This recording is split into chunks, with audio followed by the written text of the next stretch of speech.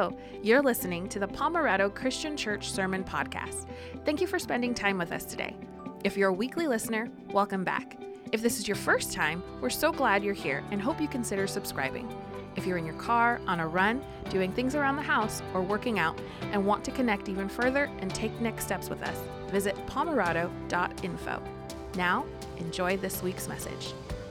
Well, good morning, everyone. It's so good to see all of you who are here with us in person. We're glad that you're here and navigated the wet weather. We're so thankful for you all being here. I want to welcome those of you who are joining us online, and know that whether you're joining us live in person, live online, or watching or listening throughout the week, know that you are prayed for, cared for, and loved before you either showed up this morning or before you turned on your screen. And so we're grateful to be able to dive into God's Word together as we're in our series called Revive. Now, what I want to signal to you is that this series, if you've been with us the past couple of weeks, you kind of know where we're coming from and what we're talking through. And if you're just joining us or you haven't been with us, I want to welcome you back and want to just give you a little bit of context of where we've been and where we're going with this series. Because what we're looking at here is basing the 5 weeks of this series on the book and the study by Andy Stanley called 5 Things God Uses to Grow Your Faith. And he talks about these 5 different things, and then he starts to list them out, and he talks about them this way. Now, because we're in a Revive series, and because I like things that rhyme, we call these things the 5 to Revive. And so the first thing we talked about is practical teaching. And what I want to do, instead of just reviewing what we've done and where we've been as a congregation, what I want to do is share what God is doing in my life in the midst of these things. Because one of the dynamics that happens is that very often when you are teaching or you are leading or you're in a position to say, here's where we're going to go, God will stir things and will reveal things to you first so that you can share not just intellectual or not just mind knowledge, but actually how has it come to fruition, which is why I never want to be able to preach through sufferings. I don't want to go through it ahead of time. No, I'm just kidding. But here's what we talk about is that with practical teaching, the first week we talked about the importance of building your life upon the rock, upon the words of God, upon who Jesus is, and upon putting them into practice. And so if you're here that week, we had these rocks that we handed out at the end that you could put with you. You could put in your pocket. You can put them by your bedside or wherever you have them that you could see and remind yourself today, I want to not just hear God's word. I want to put his words into practice. So I started and I listed out on Luke 6 that there were 12 different items that you could choose from that maybe God would be putting upon your heart to start putting into practice. And so I chose one of them and I prayed for a few people every single day of that week. And there are people that were out of town at the time. It turned out that they came in town. And by the end of the week, we actually, unknowingly that they were going to be there, we ended up spending some time with them, and it ended up working out pretty well overall. So not all prayers get answered that quickly, and I recognize that, but I want to encourage you that when we take what God says in his word and we apply it, we will see answers to prayer, we will see fruit, and maybe it doesn't happen within a week, but if we're consistent and we're persistent, we'll be able to see that come to fruition, that God will either do a work on what's around us or he'll do a work within us while we're struggling. And so I want to encourage you with that. Then the next one I talked about was providential relationships last week, the time when God brings people into your life. Maybe it's for a season, and maybe it's for life. It's lifelong friends or things like that. And I encourage you to thank someone or to tag someone. And I saw a few of you did that on Facebook where you just said, hey, I want to thank someone that has been instrumental in my walk with Jesus. And that's such a cool thing to be able to pass that encouragement along. Now, during that week, when I was preparing for Providential Relationships, I had an opportunity where my cousin Cody, who lives in El Cajon with his family, they invited us to hang out because it was their winter break was ending. And so we ended up going to Phil's Barbecue here, and we spent some time together. And then it was last Monday, so I knew I was talking about private disciplines today. And so Cody, this is my cousin Cody, he sends me a text on Monday morning of last week. And he says, hey, I'm going to do a group with some other guys in which we start looking at, some more spiritual disciplines and start cutting out things that take away from our time from the Lord, and we can be able to focus more on what God has for us. And so I was thinking about, friends, sometimes I can be a little thick. Sometimes I need a little help from the Lord. And so I think sometimes when it's like, hey, I'm going to preach on private spiritual disciplines. And then my cousin, who God had just brought back into our lives more consistently, says, hey, you want to do a study and a group about private spiritual disciplines? Even I can figure out that's something I should lean into. And so we started joining that. And so that's been a really great week so far of waking up earlier than expected. Part of it is making sure you get 7 hours of sleep, which has been foreign to me for many years. And so just trying to get back into connecting with the Lord with different disciplines. And so when we talk about this, these are things that I'm not just standing on a stage telling you about. These are things that God is doing a work in and through me, and I hope that we can go through these journeys together to see how God wants to do a work in and through each of us so that we can have our faith continue to grow, to continue to be revived, and that we can continue to grow into the men and women God has called us to be. Now, Andy Stanley, in that sermon or in that series that he talks about, he has a quotation when it talks about when any of us, when we grow in our faith, he says this: when people talk about their faith journeys, they often mention learning to pray and to have a personal devotional time, a regular time set aside in their day to be alone with God.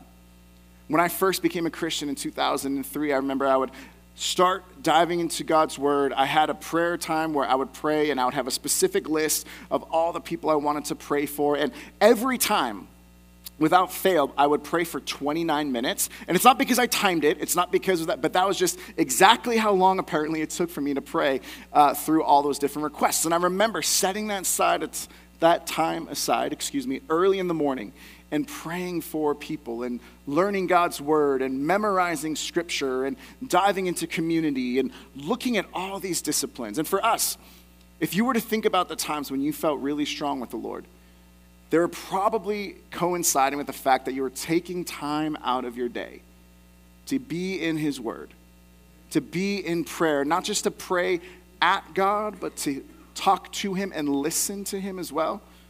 That recognizing that prayer is so often listening more than just talking as well.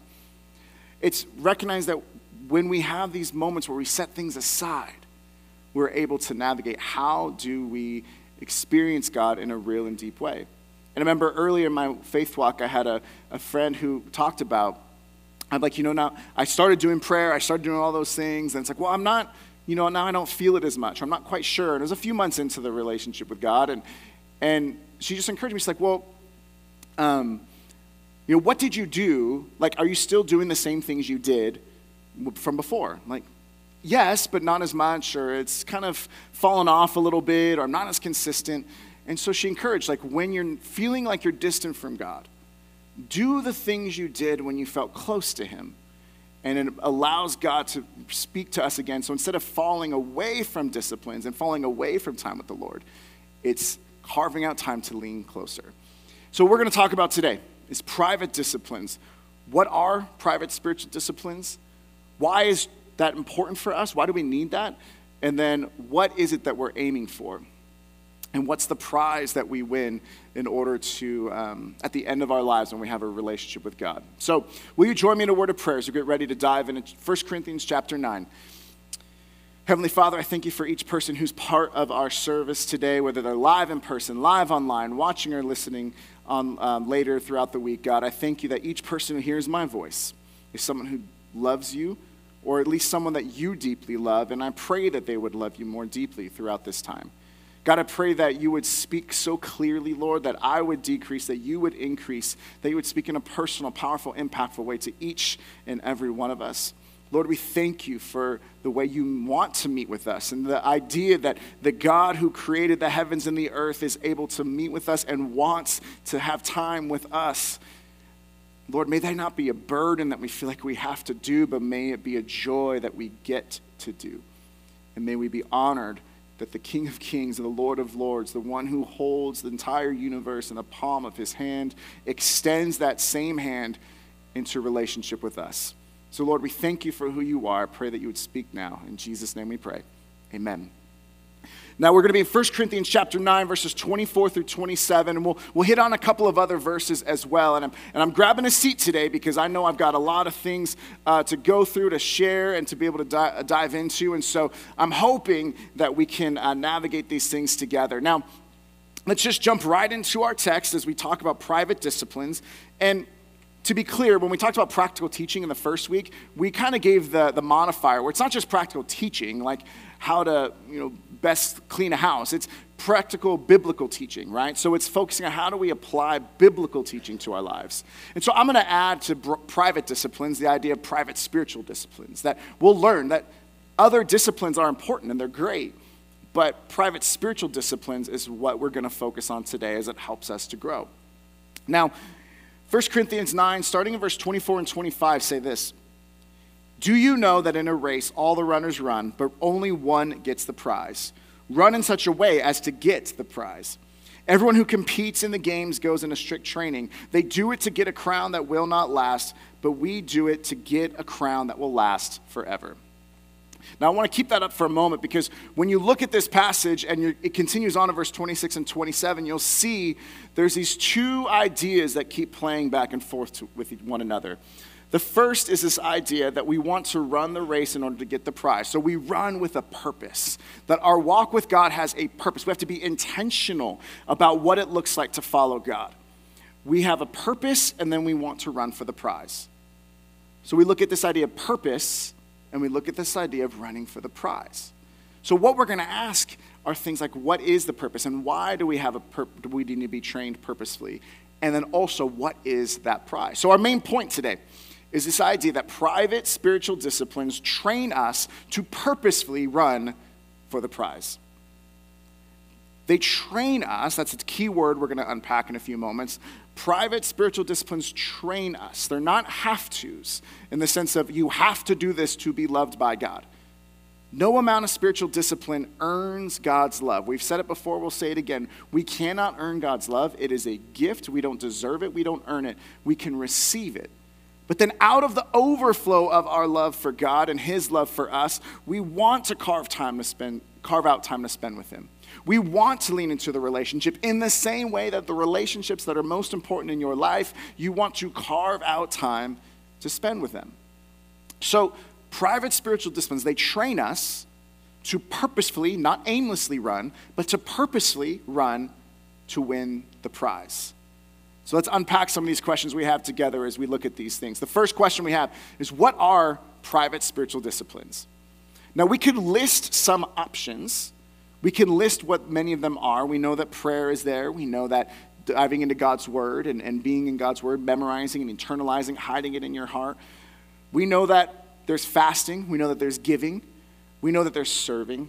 We know that there are prayers or disciplines of celebration, disciplines of solitude, disciplines of Sabbath, disciplines of silence. We can think of examples of them, and we may hear them and think, oh yeah, that's a discipline, I get it. But what are they? I took a spiritual disciplines class at Hope International online, and here's one of the books we read, gave this definition I thought was helpful, from Adele Alberg Calhoun. She says, from its beginning, the church linked the desire for more of God to intentional practices. There's that training idea. It's intentional. We carve it out.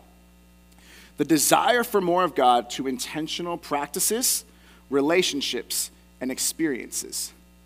So an experience of going to a church service, that can be a spiritual discipline.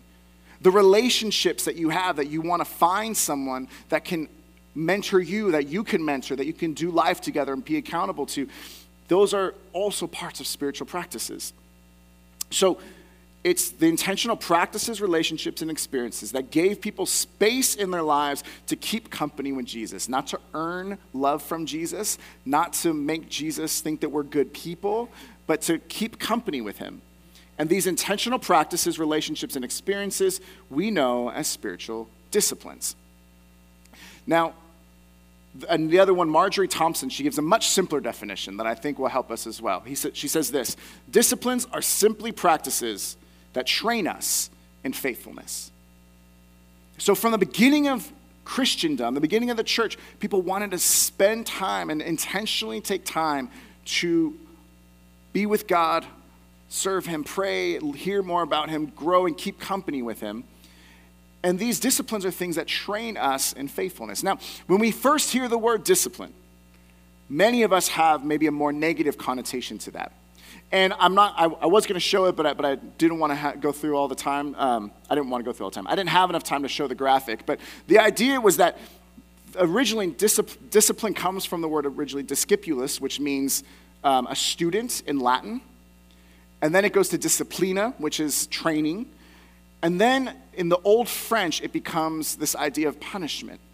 And so it's one of those where it switches from, hey, this comes from the idea of being a student, of learning, of falling under the training and teaching of someone, to all of a sudden, I shouldn't say all of a sudden, but 1200 through 1300, around that time frame, it became punishment to correct people who were falling short of teaching or that training. So when we hear discipline, we often think of it as, hey, you need to discipline your kids, which is important, but that wasn't the initial idea. The initial idea was to be a student and to learn and to fall under the teaching of someone or something. And so when we look at disciplines, they're things that train us. They're practices that train us to learn from God and to fall under his teaching. The word has changed, but the heart is still the same. Now, why do we talk about private spiritual disciplines? Because we do some publicly, of course, and that's wonderful.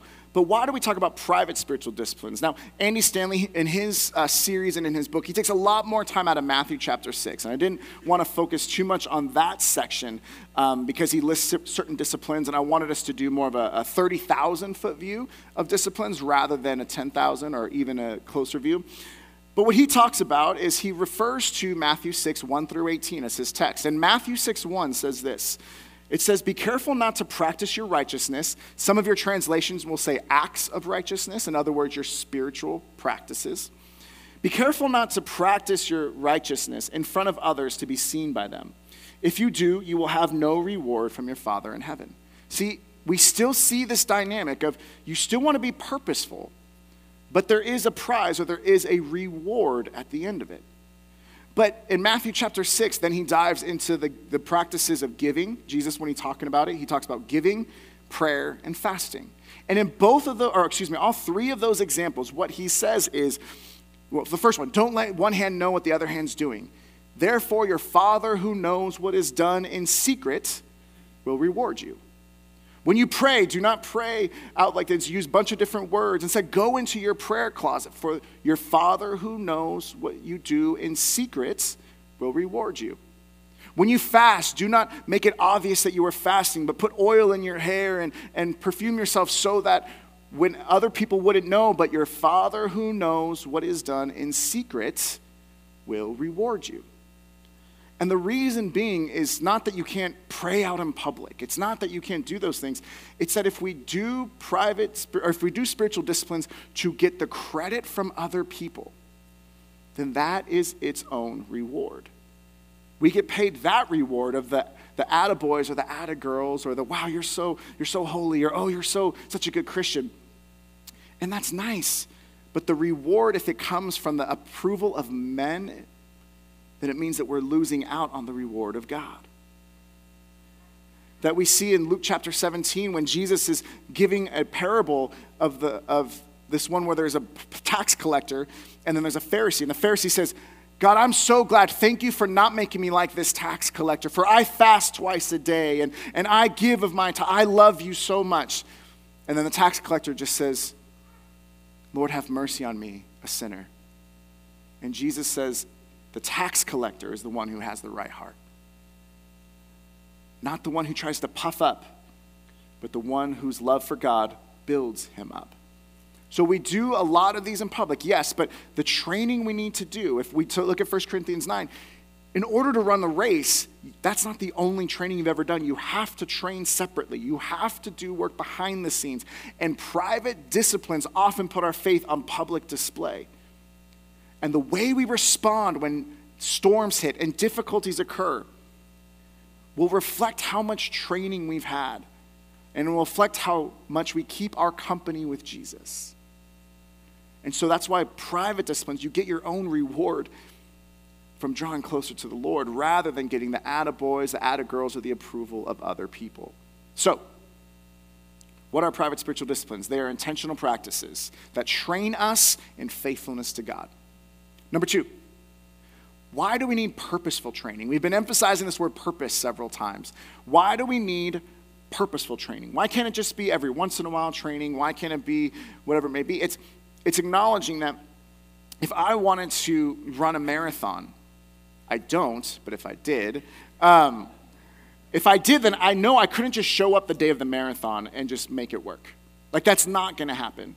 In fact, I'll share something that I probably, hopefully you guys won't keep me accountable to it, but I've always thought I want to do a triathlon, right? But here's the problem. I hate running, I don't own a bike, and I can't swim. So I'm not there yet. But maybe someday that'll happen. But I bring it up because I can't just show up to a triathlon and be like, hey, can I borrow your bike? Like, you can't do those things. You need to have training behind the scenes in order to be able to run the race. Now, let's go back to our passage in 1 Corinthians 9, and we're going to highlight a different section here to unpack this a little bit. We're going to reread it, but I'm going to jump actually up to verse 25 here. It says, everyone who competes in the games goes into strict training. Let's just stop there. The word everyone who competes is, the idea of competes is actually a one word in the Greek that the pronunciation may not be perfect, but it comes from the word agonizomai, excuse me. And if you look at the first part, agonizomai is the idea of agony. It's the idea in the Greek, it talks about being involved in a fight. It talks about navigating and talks about, you're in a tussle, you're in a quarrel, there's a fight, and they're strenuous. So when we talk about agony, it's because we're in a lot of either physical pain. I've been doing a few workouts this past week, and one of my daughters loves to say, Dad, I like watching you work out. It's kind of funny. And I'm like, I mean, it's fine. And then I'm trying to do my sit-ups and things like that, and I'm sitting there, and my dog just likes to hover over me and try to lick my face. So I'm like, and I can't even sit up in order to stop him, right? So I'm just like, and there's times when I'm stretching on a muscle, I'm working things, and I'm just like, oh, it hurts. And Shaylin or Elise will be like, Dada, are you okay? I'm like, no, I'm in agony, but just acknowledging it's that pain. It's you're in agony. So this is not someone who aimlessly shows up because they want to show up to a race and see how well they could do. This is someone who recognizes that running the race is a fight. It's hard. You're not always going to feel it. You're not always going to experience the blessings of God when you pray and hear answer right away. Or he's not always going to give you the answer you want. We're going to feel lonely. We're going to feel silence. We're going to feel isolated. We're going to struggle. But in that struggle, everyone who agonizes, everyone who goes into a race to compete in order to win, knows that before they do that, they have to go into strict training. Not aimless training, not haphazard training. Intentional, private, strict training. Now, this was written to the people in Corinth, and Corinth was known for the Isthmian Games, which was only second to the Olympics in regards to grandeur and size in this time of history. And so this is an example, this is an illustration everyone from Corinth would understand, because the athletes, everyone who competes, the agonizomai, all of them would have to go to strict training for 10 months before they'd be able to even get ready for the race. And so they understood this, and therefore it was able to relate to them. And they were able to connect and say, oh yeah, no, I've seen athletes walking around, and when they are offered wine or fine choice meats, they'll say, no, thank you, I can't do that, I'm in training. When they're invited to stay out late to the various parties and the various festivals, they might go home early and say, you know what, no, I can't do that, I'm in training. And training became what helped them to face their prize, to run for the prize with purpose. Now, we all know that, like I mentioned, walking with God, or running the race of life is not always easy. We're going to hit hard times. So what do we do? Here's three things that we want to navigate really quickly. How do we respond when running the race of life becomes difficult? How do we respond? So the first one we might do is we might hardly try, which leads to laziness. Friends, this is the example when we think following God is hard. Waking up early or staying up late to do a nightly prayer is hard. Finding time to join a small group or to be in a relationship that feeds my faith is hard. This season of life, I can't do that because it's hard. And there are different seasons. There are certain things you can do when you're empty nester time-wise that you can't do when you have young kids. So this isn't a guilt trip. The idea is saying, what can you do? And will you intentionally do it? But sometimes we fall into this idea, we're just going to hardly try. And it leads to laziness in our faith. Maybe some of us have the wrong assumption that by loving Jesus, we don't need to work hard or to try or do any effort in order to follow God. We just think, well, God will give us, he'll meet me where I am. And we think like the Romans, we talk about, well, should we keep on sinning so that God's grace may abound all the more? And Romans 6:1, Paul says, by all means, no. We don't just get to receive the grace without any cost because it cost Jesus everything. It's not a cheap grace, as Dietrich Bonhoeffer talks about. It's a costly grace. Dallas Willard, I quoted this a couple weeks ago, but I wanted to put it out there on the slide so we can look at it. It's this idea that grace is not opposed to effort. It is opposed to earning. Earning is an attitude. Effort is an action.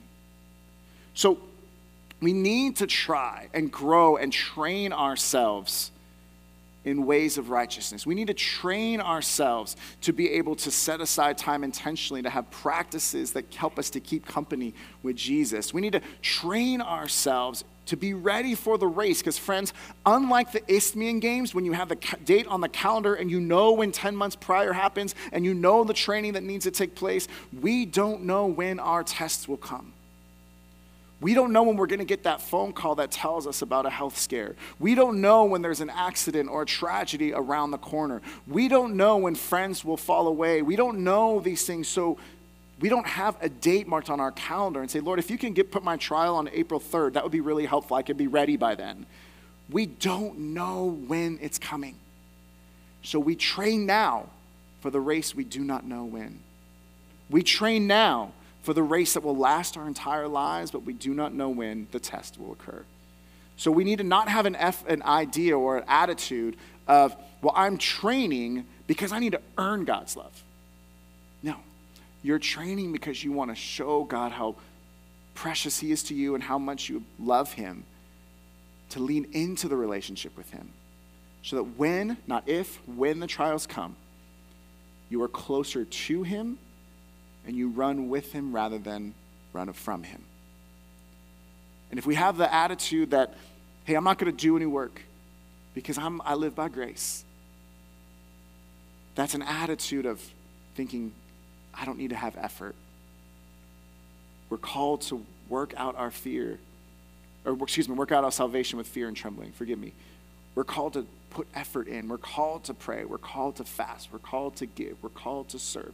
We're called to have times of rest. We're called to do these things, not for the sake of getting a checkbox, but for the sake of letting God check our hearts, because we're keeping company with him. Andy Stanley talks about this way. What happens when we hardly try is we get to laziness, and what happens is abandoning these types of disciplines leaves God at the periphery of our lives. Without a show of hands, I'm not trying to... Haven't we all experienced that sometimes? If we're not intentional about making God the center, the natural flow of our lives and of our world is to push him to the periphery. Abandoning such disciplines leaves God at the periphery of our lives. Regularly practicing them, however, draws us into a closer, more intimate, more dependent relationship with our Heavenly Father. For those of us who know and love Jesus and we're on that journey together, if you were to say, hey, this year, how would you want your relationship with God to be? Well, I would love for it to be closer, more intimate, and for me to be more dependent upon him. I would love to be closer than I've ever been. But that doesn't happen when we just hardly try. We can't just show up to the race and expect to win. So not only is there one idea where we might hardly try, here's the opposite side, which is equally as difficult and equally not as helpful. And it's not hardly try, but we try hard. We grit our teeth and we grin and we're just like, we're going to get through this. And this leads to loss. You lose the race when we try hard. Now, let's unpack why that is. Let's look at we'll revisit, let's go to 1 Corinthians 9. This is 26 through 27, so this is the next couple verses. Therefore, I do not run like someone running aimlessly. I do not fight like a boxer beating the air. I don't just try and exert my effort without purpose. No, I strike a blow to my body and make it my slave, so that after I have preached to others, I myself will not be disqualified for the prize. He's saying this idea of running aimlessly. Could you imagine if I'm going to race somebody and say, okay, we're going to race from here down the driveway and back, which probably wouldn't make it. That's okay. But let's just say we do that and we say, on the count of 3, go, and we run. But if the person I'm racing, imagine they run down and they go towards the driveway and back, and I just run from side to side the whole time. Would that help me in my race? No. Would I be tired? Yeah. But I'd be running aimlessly. Or if I just started running around in circles, will I be tired? Yes. Will I feel like I put forth effort? Yes. Well, can I say I tried? Yeah, I tried. I mean, I ran a lot. But without the purpose, without the clarity, without the direction, I run aimlessly. I do not fight like a boxer beating the air. That's either one of two things. That's either the idea of shadow boxing that they talk about, where you're practicing, or it's the idea of you're not in a battle and you're not just completely, if the opponent's here and you're not just randomly punching in a direction that's completely not where your opponent is. It's saying we have to intentionally lean into that. But we could exert effort and still miss out on keeping company with Jesus. We can try so hard to just, I have to do these spiritual disciplines, that we could do them.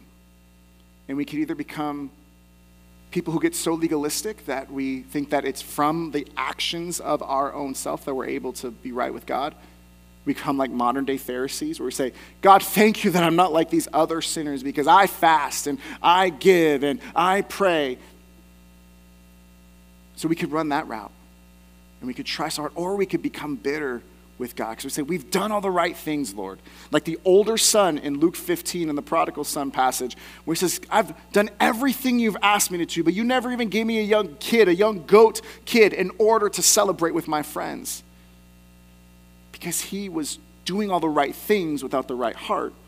And the younger son was doing all the wrong things, but he came back with a repentant heart. And as we've discussed previously in this passage when we've done that, is the pattern of Luke 15 shows us the one who's truly lost is not the younger son who came back. Because the pattern of that passage is something is lost, the one who's lost it goes out to find it, and then celebrates.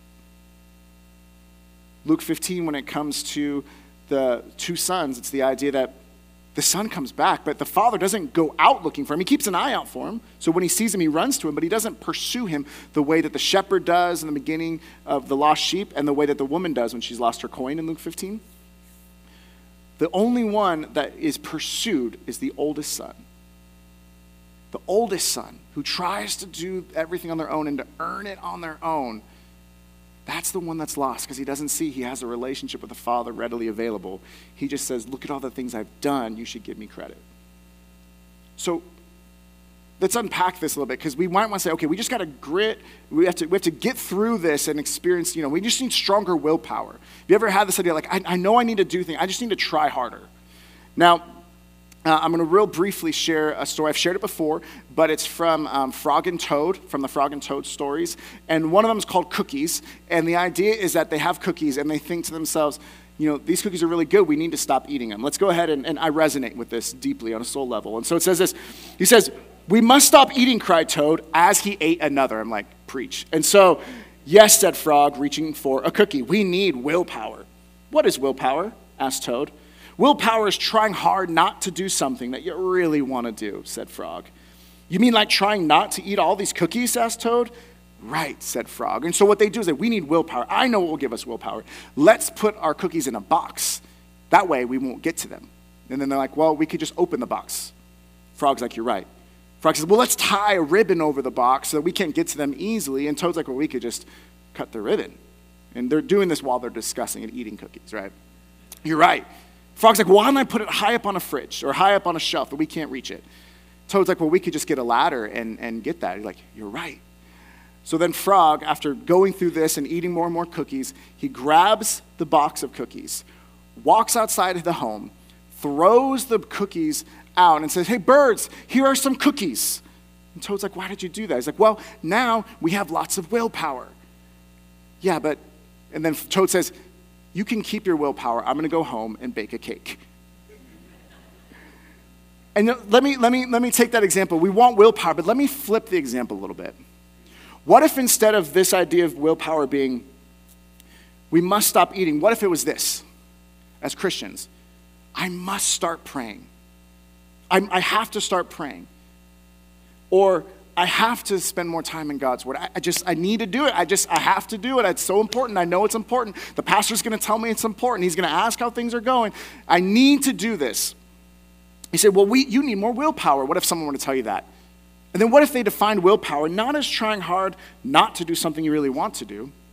What if it's willpower in our context is, well, you need to try really hard to do something that's hard for you. Maybe you don't want to pray and you won't tell other people around you. You're like, I'm scared to have times of silence before God. What will I do? What if he actually talks back? What will that be like?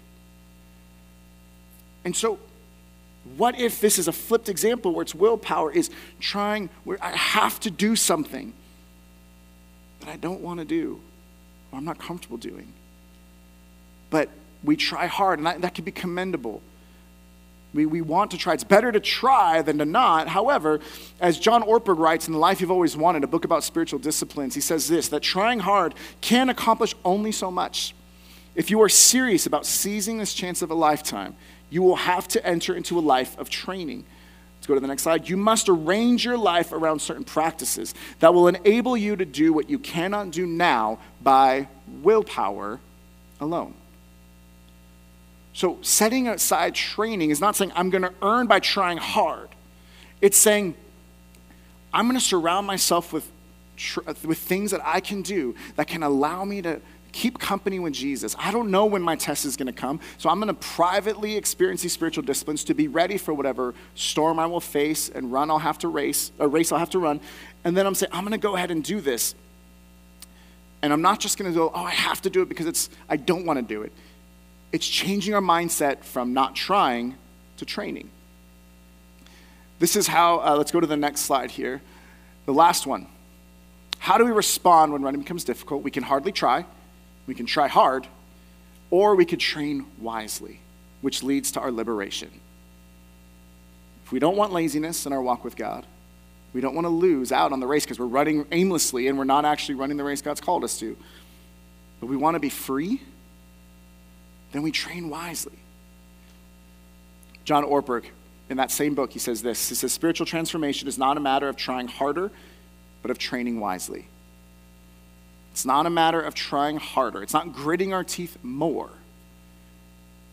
It's about training wisely. It's creating practices, intentional, private, spiritual disciplines that will structure our lives so that when we do them, we are leaning into who God has made us. Craig Groeschel continues this. He says it this way. He says, I'm choosing what I want most over what I want now.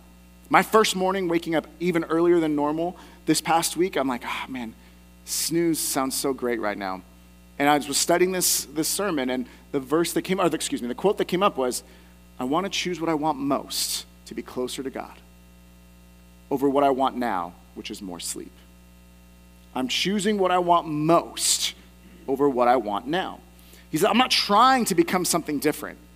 I'm not like a tadpole trying to become a frog.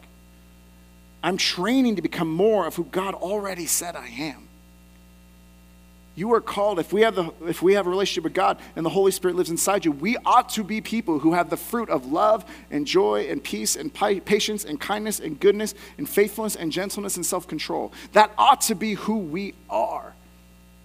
And yet, if we hardly try, which leads to laziness, or we try too hard, which leads to us losing the race, we're not going to experience those things. We're not going to become who God has called us to become. So this isn't about earning your salvation, but it's about training to become the godly man or the godly woman that you are called to be. And Andy Stanley closes with this idea. He says, disciplines bring progress and eventually results in freedom. Freedom from addictions, freedom from laziness, freedom from things that hold you back. It results in freedom. Discipline means doing now what you don't like so that you can later do what you do like.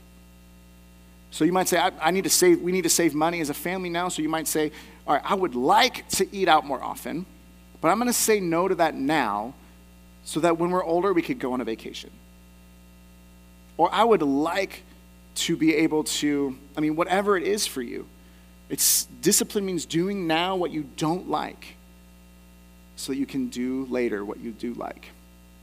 So it's given an illustration. Again, this quote comes from Richard Foster, but this illustration I'm about to give also comes from John Ortberg's book. Richard Foster says this. He says, God has given us the disciplines of the spiritual life as a means of receiving his grace, not earning his love, receiving his grace. The disciplines allow us to place ourselves before God so that he can transform us. So John Ortberg in his book, he talks about how many of us, when we try hard, and we're trying to have spiritual disciplines, and we're trying to earn God's love, and we're trying to do these things with God, that it's often like trying to drive a motorboat, where the motorboat, it's all in your hands. You're the one that fills up the tank of gas. You're the one that has the direction. You're the one that can determine speed, direction, all those different things. And so if we try hard, it's like a motorboat when we feel like we are in control. But he says that when we try to align ourselves with where God is working, it's more like having a sailboat. You're still responsible for knowing what the winds are like. You're still responsible to see where is the wind going. In our lives, you're still responsible to where is God moving me? And am I aligning myself and am I putting myself in a position so that when God is breathing his life around me, I am in position and I've set sail to catch where he is leading me? There's still effort. Navigating a sailboat is not easy. But it's also not in our control. We put ourselves in the position to see how God is going to move. So if we try really hard, it's like a motorboat. We're in control. We want that to be the way we want it. If we train wisely, it's like we have a sailboat. And then it's, we're leaning into where God is guiding us. And if we hardly try, it's like we're dressed up like a captain who has no boat. And you say, oh, I look like I'm a sailor. I look like I'm doing that. But I don't have a boat. I just have the costume. Friends, we want to be people who are leaning into where God is working. John chapter 3, Jesus says it this way. He says, the wind blows wherever it pleases. You hear its sound, but you cannot tell where it comes from or where it's going. So it is with everyone born of the Spirit. Could you imagine if I were to come up here this week, and it's not because I have it figured out, but it's because in this case, God was so clear I got it right. Could you imagine if I said, oh man, my cousin, he shared with me this opportunity to do some spiritual disciplines with a group and to be able to dive in, but I just didn't think it was that important. But let me preach to you about private spiritual disciplines and how important they are. There'd be a disconnect, right? It's being able to see where and how is God moving and how can I best do my work behind the scenes to lean into the Spirit of God. If he's guiding me in this direction when it comes to different spiritual disciplines, let's lean into that and guide and let him fill up our sail. So he's the one determining the direction. He's the one determining the speed. We are the ones who are just saying, God, do with me what you will. Guide me where you want to take me. Show me how to become more like you. So with our last couple minutes together, we have this question. What's the prize? What is it that we're doing this all for? 1 Corinthians 9, 24 through 25, at the very end of it, it gives this idea. Everyone who competes in the games goes into strict training, but they do it to get a crown that will not last. But we do it to get a crown that will last forever. The Isthmian Games, if you won a prize, if you won the crown, it was either made of pine or olive and other ones. In other areas, it had different, it was pine, and the Isthmian Games also had celery. And I'm like, the only way to have celery is slathered in peanut butter. Like, there's no other way that I want that. And even then, I'm not a big fan. But it's this idea of those are things that will fade away. But we do it to gain a crown that is imperishable, that will not fade. David E. Garland says this, if athletes discipline themselves with rigorous training to prepare themselves to win a perishable crown, how much more should Christians discipline themselves to win an imperishable crown? How much more should we work than the athletes who work really hard and take 10 months of training? How much more? They're doing it for a crown that's going to fade away. How much more do we train and train and have disciplines so that we could purposefully run for the prize? The crown is described as Paul at the end of his life. He writes this to Timothy in 2 Timothy 4, 7 through 8. I fought the good fight. Remember, I do not box like I'm one who's shadow boxing. I do not box as one who beats the air. I finished the race. I run as if to win the race. I've kept the faith.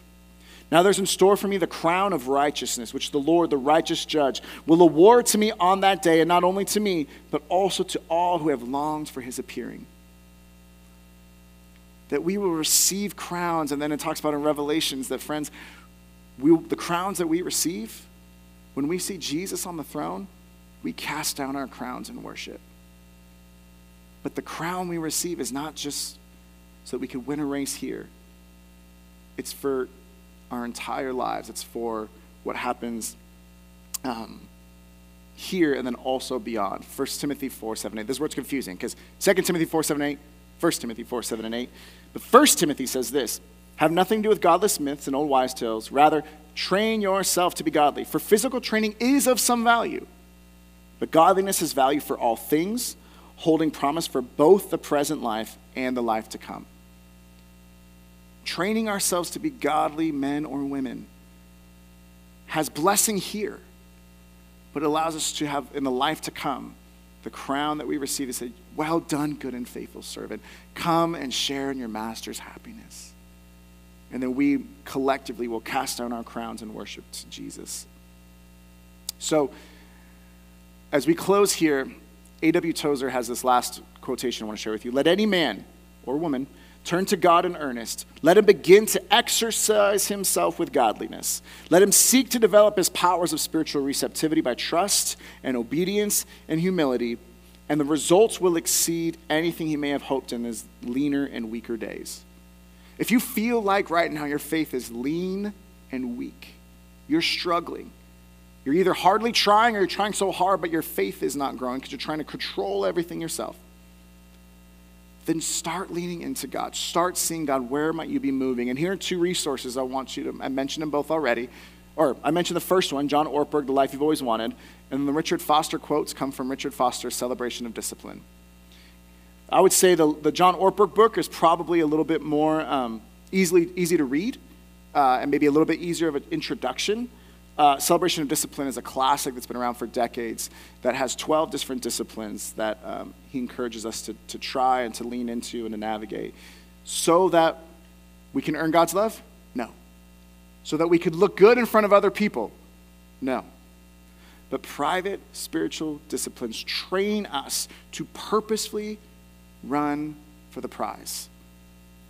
Purpose, prize. Purpose, prize. Let's train ourselves to become who God has called us to become. Do so with purpose so that we could win the crown of righteousness as our prize. Let's pray. Heavenly Father, I thank you for each person who's part of our sermon today, God, and I pray that you would just speak in a clear way of, Lord, I pray that it's abundantly clear that these disciplines are not something where we ought to leave this place feeling down and feeling like, oh, I haven't done enough to earn God's love. Lord, we thank you that your gift is a gift so that no one can boast. But instead, God, may you stir within us the desire to train to become who you've called us to become.